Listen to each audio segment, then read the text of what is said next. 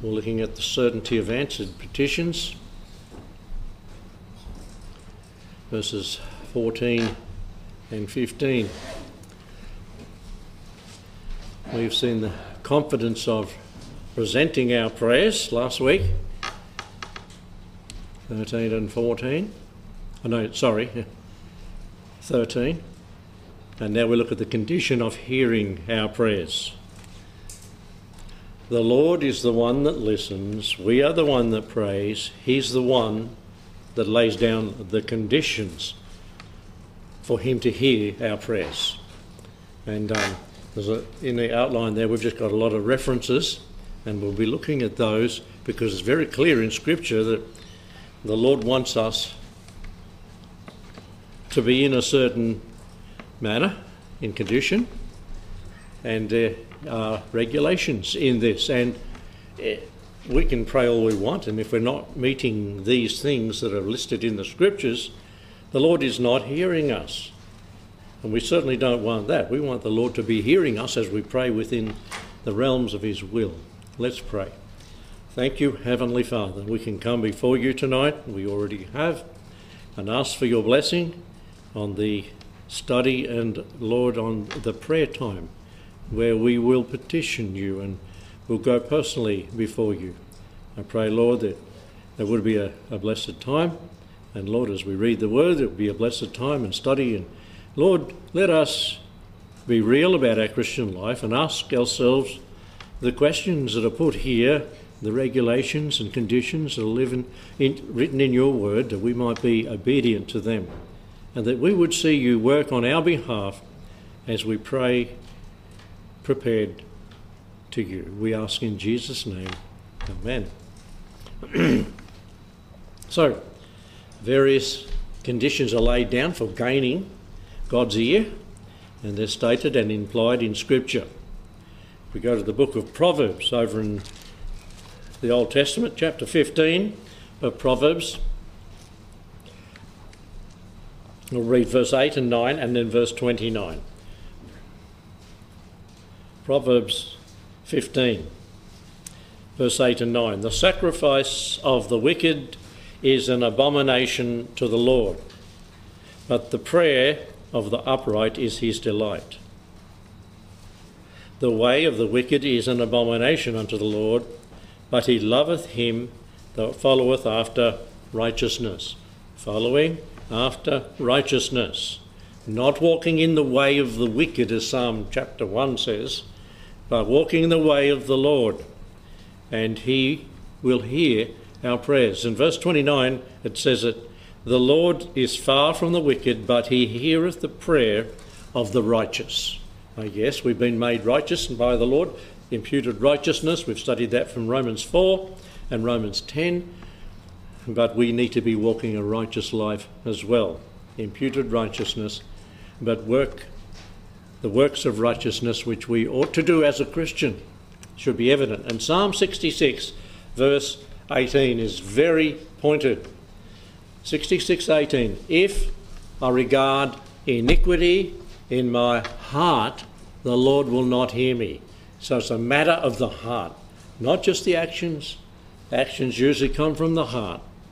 If you think on the things, you will eventually do the things. But we are not to regard iniquity in my heart. Didn't the Lord Jesus deal with this with the Pharisees? He said, you say, but I say. And he elevated the bar. He put the bar to jump over higher. And if a man looks, he said, and regards iniquity in his heart, the Lord will not hear him. How often we've gone rushing into prayer and we don't confess our sins, as 1 John tells us to, before we pray. We ought to. So, there's one condition. Don't regard iniquity in your heart, otherwise the Lord won't hear you. John 15, the Gospel of John chapter 15 and verse 7. It says, if ye abide in me, and my words abide in you, ye shall ask what ye will, and it shall be done unto you. What are we to be to have God's ear in prayer? Abiding in him. As it says there, abiding in him. And his words abiding in us. So you must be reading the Word for the Word to be abiding in you, and meditating on it, memorising it, meditating upon it, musing over it, and so that we can have the ear of God. Abiding in Christ, his word abiding in us. John 16, just across the page, and verse 23 and 24, it says there, "And in that day you shall ask me nothing.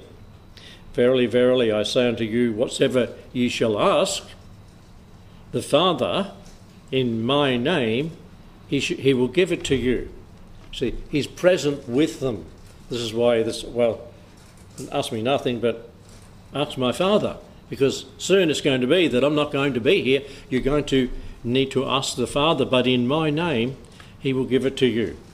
Whatever you shall ask in my Father's name, he will give it to you. Hitherto have ye asked nothing in my name. Ask, and ye shall receive, that your joy may be full. Asking in Jesus' name, and we've looked at that last week a little bit, to the Father. Ask, and it shall be given. Chapter 1 of the book of James. Book of James, chapter 1. And sometimes we'll be going over some of the ones we went over last week because they hold different thoughts. James 1, verse 5 says, "If any of you lack wisdom, let him ask of God." Who pops to your mind when you think of asking for wisdom? What Old Testament man? Solomon, yes, Solomon. He didn't ask for wealth, he didn't ask for riches, he didn't ask for power, he asked for wisdom, and God gave him all the other things. An important thing to have in the days in which we live, you need to have wisdom. How should we then live? Who was it? Sperry Schaefer wrote a book about that, I believe. And so, if you ask wisdom, if you lack wisdom, ask of God, who giveth to all men liberally, and upbraideth not, and it shall be given him. I remember Mr. Wilson saying when I was voted in as pastor, "You're only a spring chicken."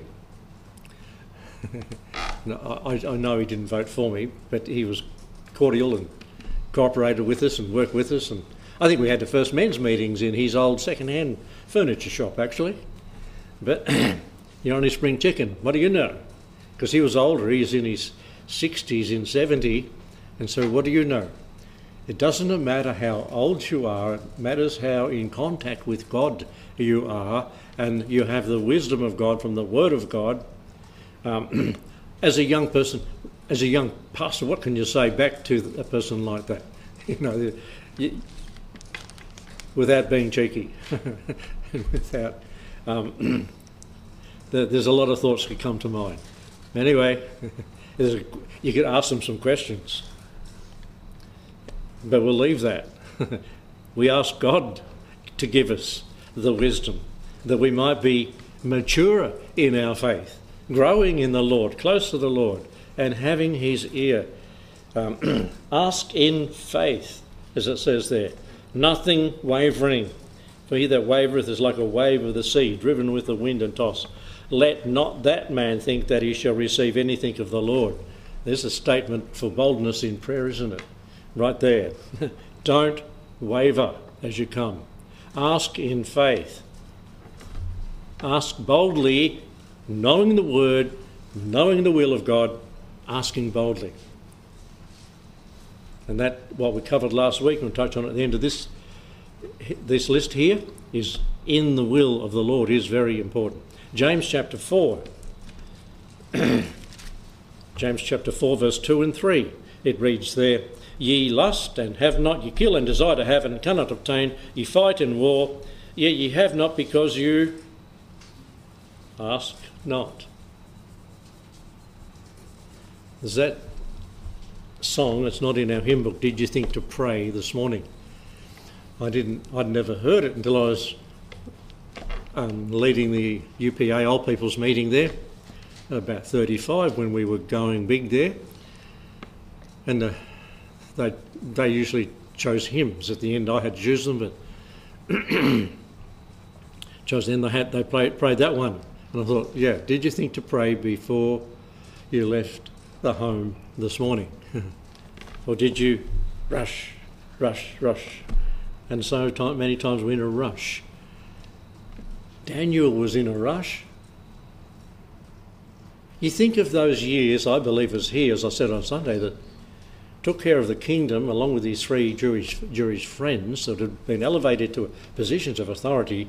Think of him for those 7 years and all the responsibilities he had to do in Babylon. But what did he do? He prayed, as we have recorded, morning, noon and night, didn't he? He had a busy schedule. He didn't have computers. He had handwritten things. He didn't have paper. He had papyrus and he had whatever they wrote on, skins and things of that nature. And if you want to slow it down a little bit, chisel it in a rock like they did in those days.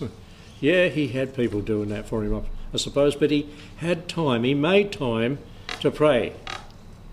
Not fulfilling our desires of ourselves, of our own lusts, as it reads here, war, fighting among, come they not of your own lusts, war in your memory, ye lust and have not, ye kill and desire to have and cannot obtain, ye have not because ye ask not.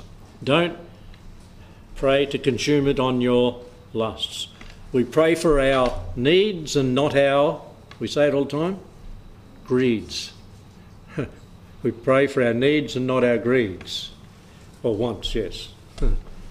I say, 1 John chapter 3, just back there where we were, and verse 22. It says there, 3:22 of 1 John, and whatever ye ask, we receive of him, because we keep his commandments. That's as good as saying we're walking in his will, knowing his word, his will, and his way. We keep his commandments and do those things that are pleasing in his sight. The Lord is here. His ear is open unto the prayers of his people. He wants to work on our behalf, as we mentioned last week. In John 5:14, where we left from, and this is the confidence that we have in him, that if we ask anything according to his will, he heareth us. There's one more, and it's back in 1 Peter chapter 3 and verse 7. Probably not mentioned much in relation to prayer, but it does mention prayer in this verse. 1 Peter 3:7. We didn't even look in the Old Testament, or we did with Psalms there once, but it reads, in like manner, ye husbands, dwell with them, your wives, as it talks about them above, according to knowledge, giving honour unto the wife as unto the weaker vessel, and as being heirs together of the grace of life, that your prayers be not hindered. That's an important thing, husbands and wives, dwelling with each other according to knowledge, understanding each other, understanding needs and desires, giving honour unto the wife, husbands, as unto the weaker vessel, that your prayers be not hindered. See, there's a lot of things wherein our prayers can be hindered. And we need to take care of those things as the Lord brings them to mind, so that we might have the petitions we ask of the Lord. So prayer is not a convenient device for imposing our will upon God. Who does that? Almost all the time. What church does that? The charismatics. Imposing their will upon God, or bending his will to ours. We're not the ones that answer. God is the one that gives, and we need to bow to his will. So, not bending his will to ours, but the prescribed way of subordinating our will to his. The implication is that we should know what his will is. As Ephesians 5:17 says, wherefore be not unwise, but understand what the will of the Lord is. And in Psalms chapter 143, verses 9 and 10, it says, deliver me, O Lord, from mine enemies, teach me to do thy will, for thou art my God, thy spirit is good, lead me into the land of uprightness. Teach me to do thy will. Let that be a prayer. Lord, teach me to do thy will, because doing your will, we're going to have the ear of God, and he'll answer our prayers. It's clearly stated, his will in his word. Sometimes staring us in the face, but we don't want to see it. In Acts chapter 21 and verse 14, and this is Paul. I can't remember exactly what town he was in. I don't know if it was Antioch. And Paul, and when Paul, would not be persuaded, we ceased saying, the will of the Lord be done. No, it was in Acts. They ceased saying, the will of the Lord be done, because they were prophesying and saying, you go down there, you're going to be taken prisoner. Don't do that, Paul. We need you, Paul. Keep going around the churches. Do a fourth journey, missionary journey. And he wouldn't listen. Some say it was out of the will of God, because this was a revelation given to people that they prophesied it would happen. Hey, if it was prophesied it was going to happen, it's going to happen. It's like Daniel praying that, we go back to Jerusalem. He knew the will of God. But they ceased saying, I pray that no one tries to put you in a corner or in a box and saying, this is God's will for your life. That's God's business. And they were trying to do that with Paul. Now, Paul went down, he did get captured, but he ended up going where God said he was going to go one day, and that was to Rome. It took a while, took a few years, and a lot of things happened down there. I like when he was down there, he got captured, and he was preaching, and the people were going to kill him. He so upset him with what he said, and then they were taking him up the stairs, and he said, stop, hold it. I want to talk to these people. The Roman soldiers were dragging him out. And then he just spoke to them in perfect Hebrew. And they go, oh. They stopped and listened for a little bit. It's marvellous how God used the occasion of even being captured to spread the word of God. Even when it's in our face, sometimes we don't want to see the answer to prayer. And there Paul, in Matthew 26 and verse 42, Christ's resignation to his Father's will, as we mentioned this last week, he went away again the second time and prayed, saying, O my Father, if this cup may not pass away from me, because he knew it was God's will that he must die, he must go to Jerusalem. He had already told the disciples 3 occasions that he was going to die. They didn't like it, especially Peter. But if this cup can, but it won't, I know it's for me to partake of this cup. Except I drink it, thy will, he said, be done. And over in the book of Daniel, chapter 9, we mentioned this one last week. Let me read verse 1 and a couple of verses here. In the first year of Darius, the son of Ahasuerus, of the seed of the Medes, who was made king over the realm of the Chaldeans, in the first year of his reign, this is after Babylon's been taken and captured by the Medes and Persians, I, Daniel, understood by books the number of the years. What books? Yep. And he said books, plural. I don't know, it's not mentioned elsewhere, is it? He may have had, maybe as in Enoch. But he was reading, and particularly Jeremiah, because he mentions that. The word of the Lord came to Jeremiah, the prophet, that he would accomplish 70 years in desolation of Jerusalem. I set my face unto the Lord God to seek by prayer and supplication with fasting and sackcloth. Time's to pray. And I said last week, I'll encourage you, pray for Israel. Pray for their repentance. because it's going to happen. Not while we're here, but it's going to happen afterward, and it's so close. We can see the writing on the wall, as so to speak. And I prayed unto the Lord my God and made confession. He confessed sins. We have sinned. He said it about all of them in verse 5. And committed iniquity. We have done. So he approached the Lord correctly. And while I was speaking in verse 20 and praying and confessing my sin and the sins of my people Israel, and presenting my supplication before the Lord my God for the holy mountain of my God, Zion, back in Jerusalem. Yea, while I was speaking in prayer, even the man Gabriel, whom I'd seen in the vision at the beginning, being caused to fly swiftly and touch me about the time of the evening oblation.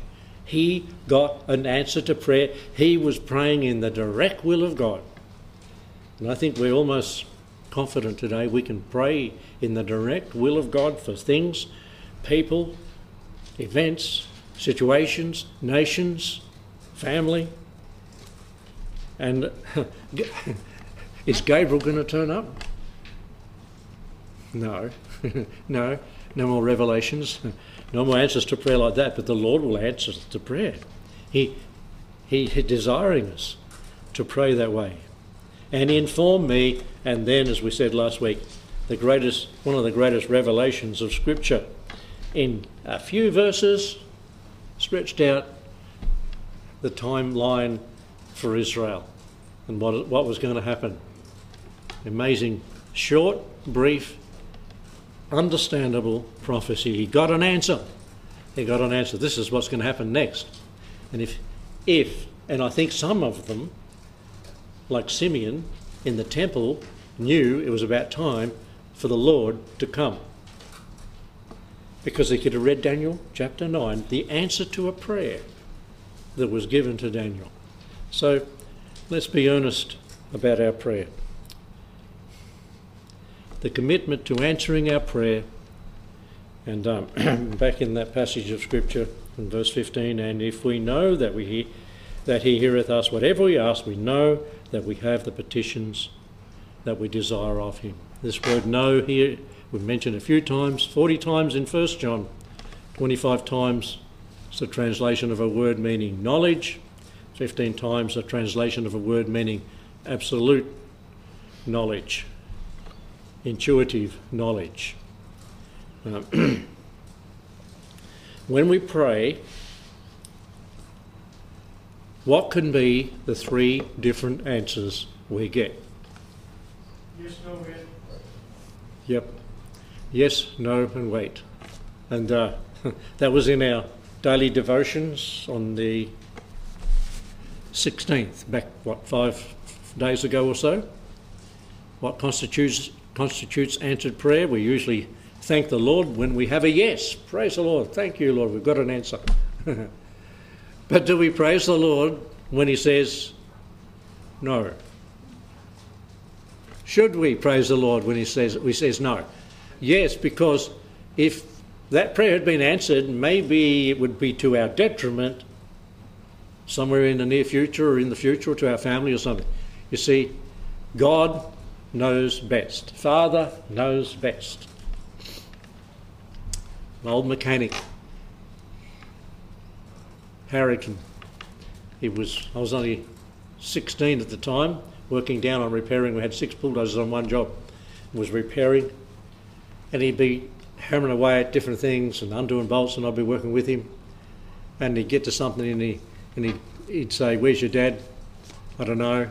He says, "Father knows best." He used to say that phrase all the time. I just remember it. He wasn't a Christian. I don't know if he eventually became a Christian from the witnessing, but our Father knows best.